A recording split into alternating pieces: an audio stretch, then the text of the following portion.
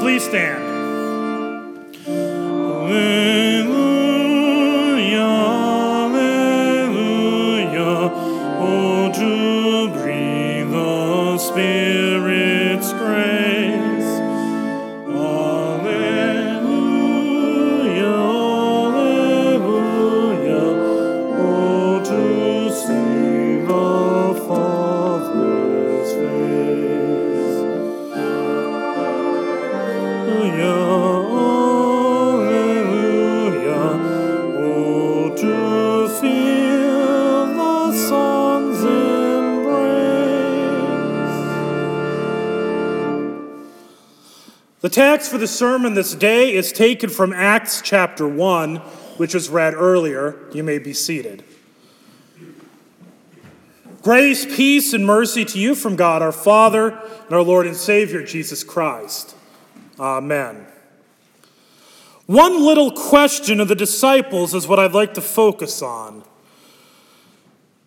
They asked Jesus, Lord, will you at this time restore the kingdom to Israel? He said to them, it is not for you to know times or seasons that the Father has fixed by his own authority, but you will receive power when the Holy Spirit has come upon you, and you will be my witnesses in Jerusalem and in all Judea and Samaria and to the end of the earth. Sometimes Jesus can be a little annoying when people ask questions because he doesn't always give an answer. Because, like I said, they're wanting an answer. Will you restore the kingdom to Israel? The problem is that there's an answer to that question, but the problem is what they mean by their question is not, the answer would actually be completely, no, it's never going to happen the way you think it is.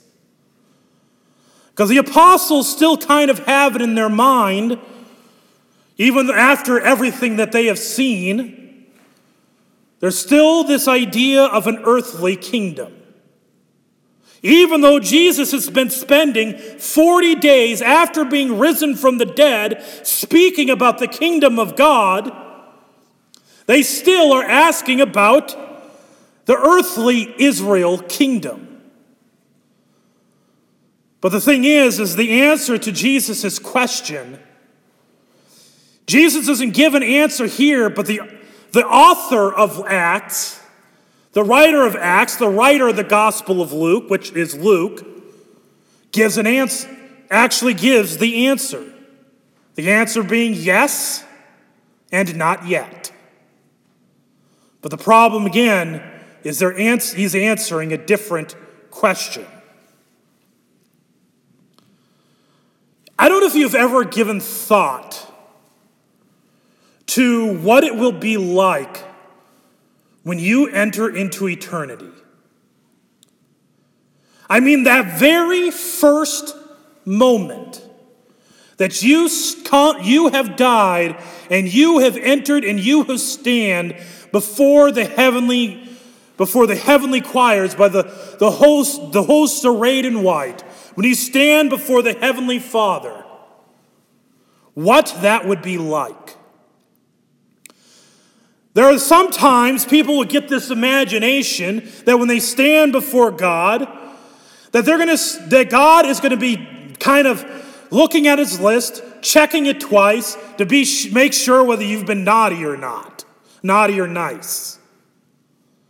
Or perhaps he's just doing a measuring and kind of looking, okay, these are the good things this person did. Here's the bad things. And some good things are better than are a little bit better than others, and some bad things are worse than others. And so he kind of has a bit of a weighted scale. And we believe if that good stuff outweighs the bad, then we will be welcomed in. If it doesn't outweigh the bad, then maybe Jesus will be nice and he'll send us to purgatory to work it off a little bit, or he'll just say, not good enough. That is probably the far more popular idea of what that entry to heaven is like than we'd like to admit. There are many people who believe that their works are going to be as what's going to save them. There are many people, if you ask them, why are you going to go to heaven? Their answer is going to be, well, I think I'm a good person. The problem is, the Scripture says, no, we're not. None of us are good.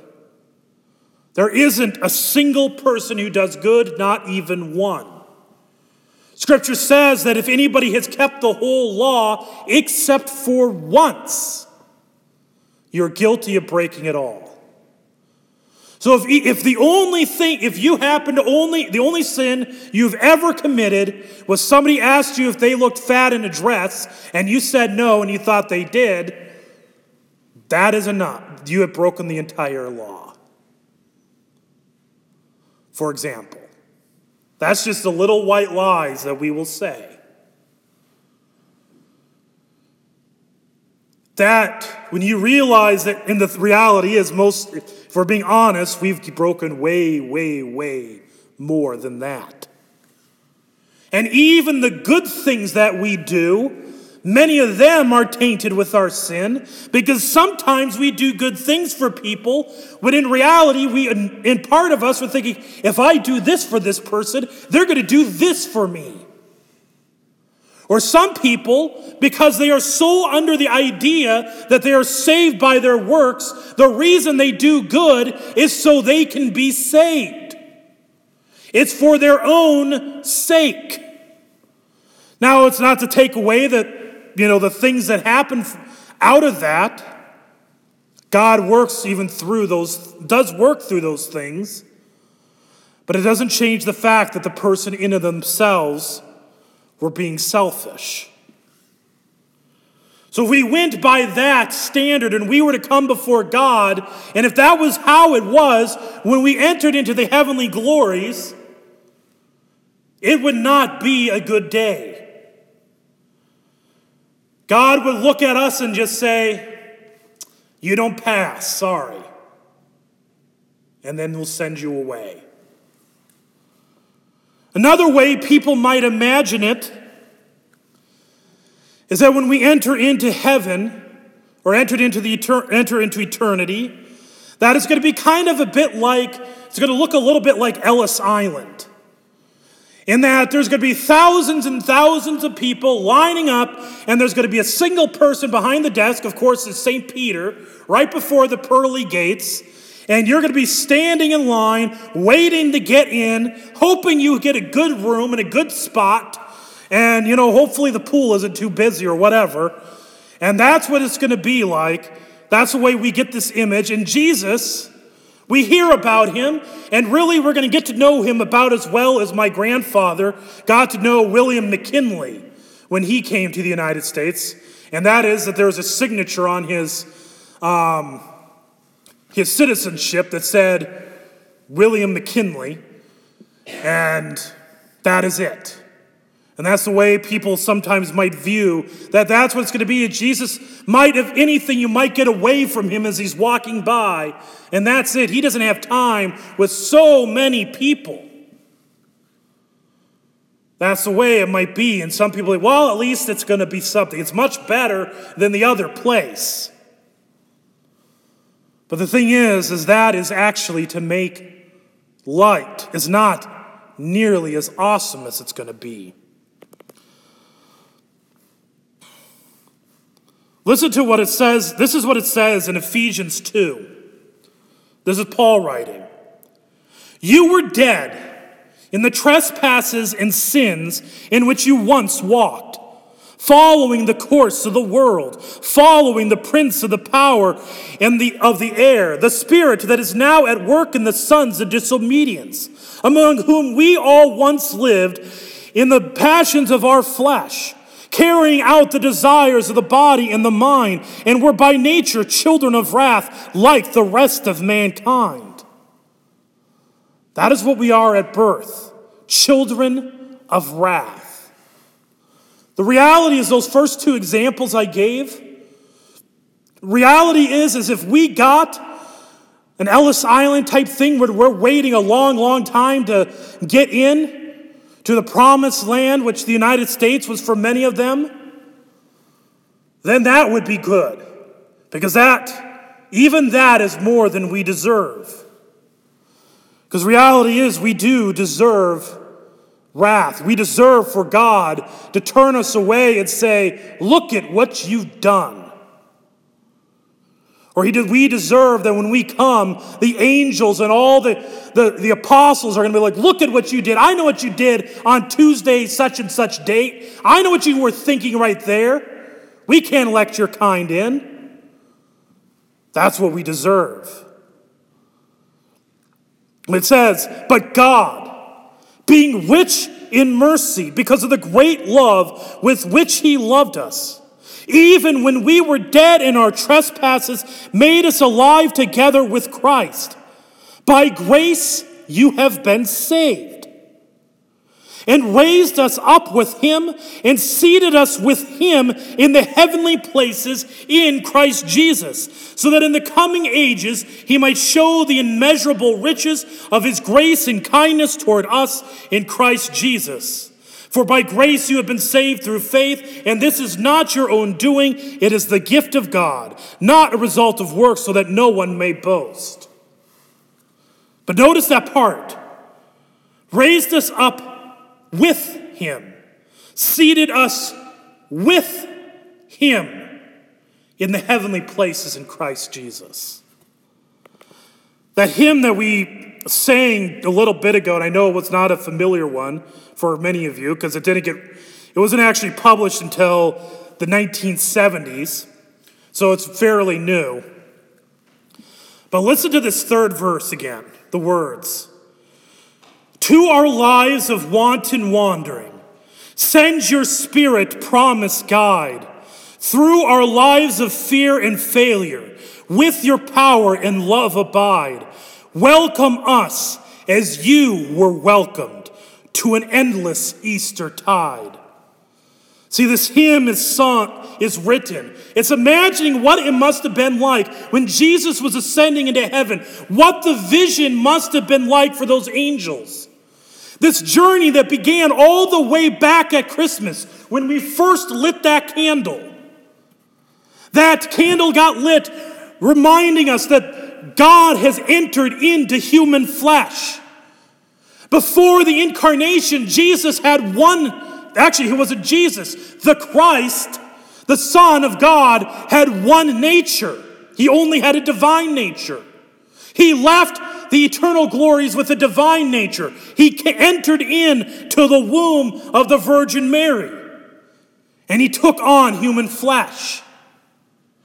And so since this day of Christmas, we've been focusing on the life of Jesus, the earthly ministry. This candle was just extinguished. It's symbolic of the end of his earthly ministry. That he has ascended into heaven. And see, he left the eternal glories. He went on the ultimate mission trip with the single purpose to save the world by his death and his resurrection. He entered into human flesh, and now on his ascension, he is ascending into heaven as God and man. And having conquered sin, death, and the devil. And so you can imagine the angels. It says here at the very beginning, up through endless ranks of angels, cries of triumph in his ears. So you can imagine just angels beyond beyond the amount you can number. Think as many as the stars are in the sky, even more than that, standing there and singing and celebrating our Lord who is returning in triumph with a physical body, and yet also God. But in this verse it says, welcome us as you were welcomed. See, when you think Jesus talks about it in the parable of the lost sheep, in the parable of the lost coin, or the parable of the prodigal son as it's commonly called, what happened when that coin was found?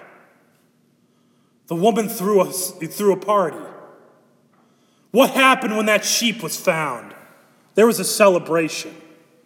What happened when the younger son returned? They celebrated. Do you know what's going to happen when you enter into eternity? The angels are going to sing. There's going to be a celebration. It will be the greatest celebration. So much of our life in this world, we want to be noticed. We want people to realize that we are here. We want to feel like we matter. But the thing is, the reality is that when we breathe our last breath on this earth, those who have been washed by the blood of the Lamb will enter into eternity. And when we enter, it will be with singing, with celebration. We will be entering up through endless ranks of angels, cries of triumph in your ears. And you will be sitting.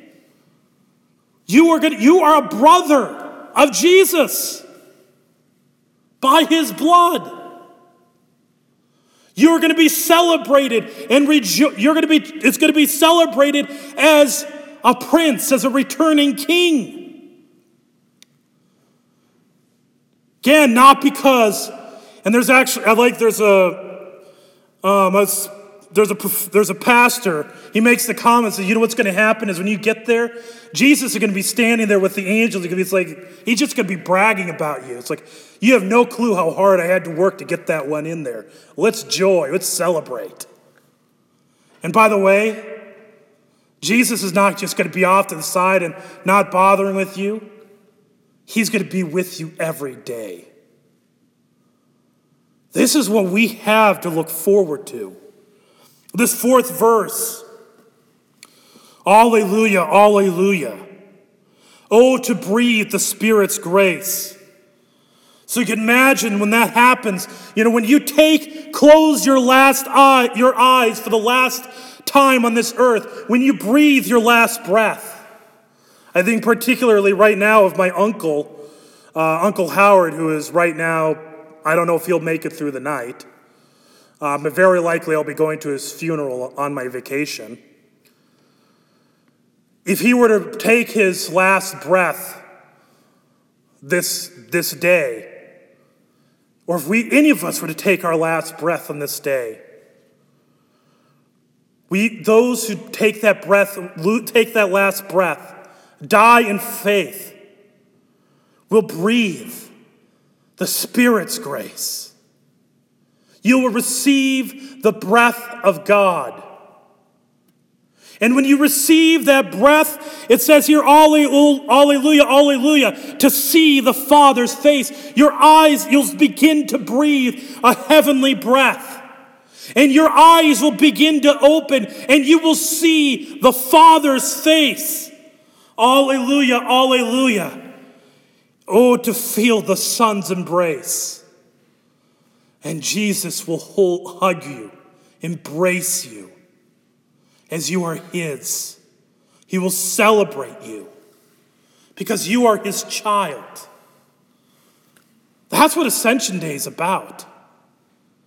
Ascension Day is about Christ the King ascending into heaven, claiming his throne. And it's about the fact that we, his children, are going to ascend to him as well. That is why we celebrate this every year, that it needs to be celebrated. Hopefully next year when we do this, try to get way more. Because this is such a wonderful treasure. Just close your eyes for a moment and imagine that. Imagine what's coming your way. We need to hear that in a world where there's so much bad.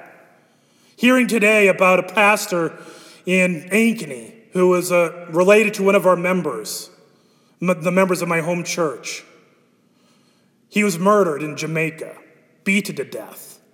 The other missionary was wrapped in barbed wire and left for dead in the water. That's the world we live in. This last week, we know how people have reacted right now. I mean, this is a lot lesser, but we know what's going on, even just people worried about what's going on in our politics. People are already planning on moving to Canada based on what's going on. Oh, to go to a place where that is gone. That's what we're looking forward to. But men and women of Northwest Iowa, don't look into heaven. You don't have to look into the skies to see Jesus. He is in the Word. He is in the bread and wine. He is in the waters of baptism. And more than that, you are here for one particular reason. You're still here because the reality is that there are literally billions of people in this world that do not know that faith. Literally billions who will not say that do not believe in Christ. This is what C.F.W. Walther says. Another major duty of a synod that wants to be and remain an evangelical Lutheran synod is that it not seek its own glory, but only the glory of God, being intent not so much on its own growth, but rather on the growth of Christ's kingdom and the salvation of souls. You see, dear brethren, we are assembled here, not for our own sake. We are in the faith, and by this faith we hope to be saved. But there are still many millions who have no faith. This is why we are here, so that we might bring salvation to as many people as we possibly can, so that the sad situation in Christendom and the corruption of the poor blind heathen might be remedied. Only for this reason does our gracious God allow Christians to live on earth, that they might bring others to the saving faith. Otherwise, God would immediately take a Christian to heaven as soon as he is converted. Why didn't Jesus take those apostles with him? Why not just bring them up there? Because they were to be witnesses from Jerusalem and Judea, Samaria, to the ends of the earth. Why are you still here? To be witnesses in Northwest Iowa, Minnesota, to the ends of the earth. That others may believe, and by believing, have life. Until the day comes that we all join in that Alleluia and that everlasting Easter celebration. To God be all glory. Amen. The grace, peace, and mercy of our Lord and Savior Jesus Christ, keeping the one true faith to life everlasting. Amen. Please stand.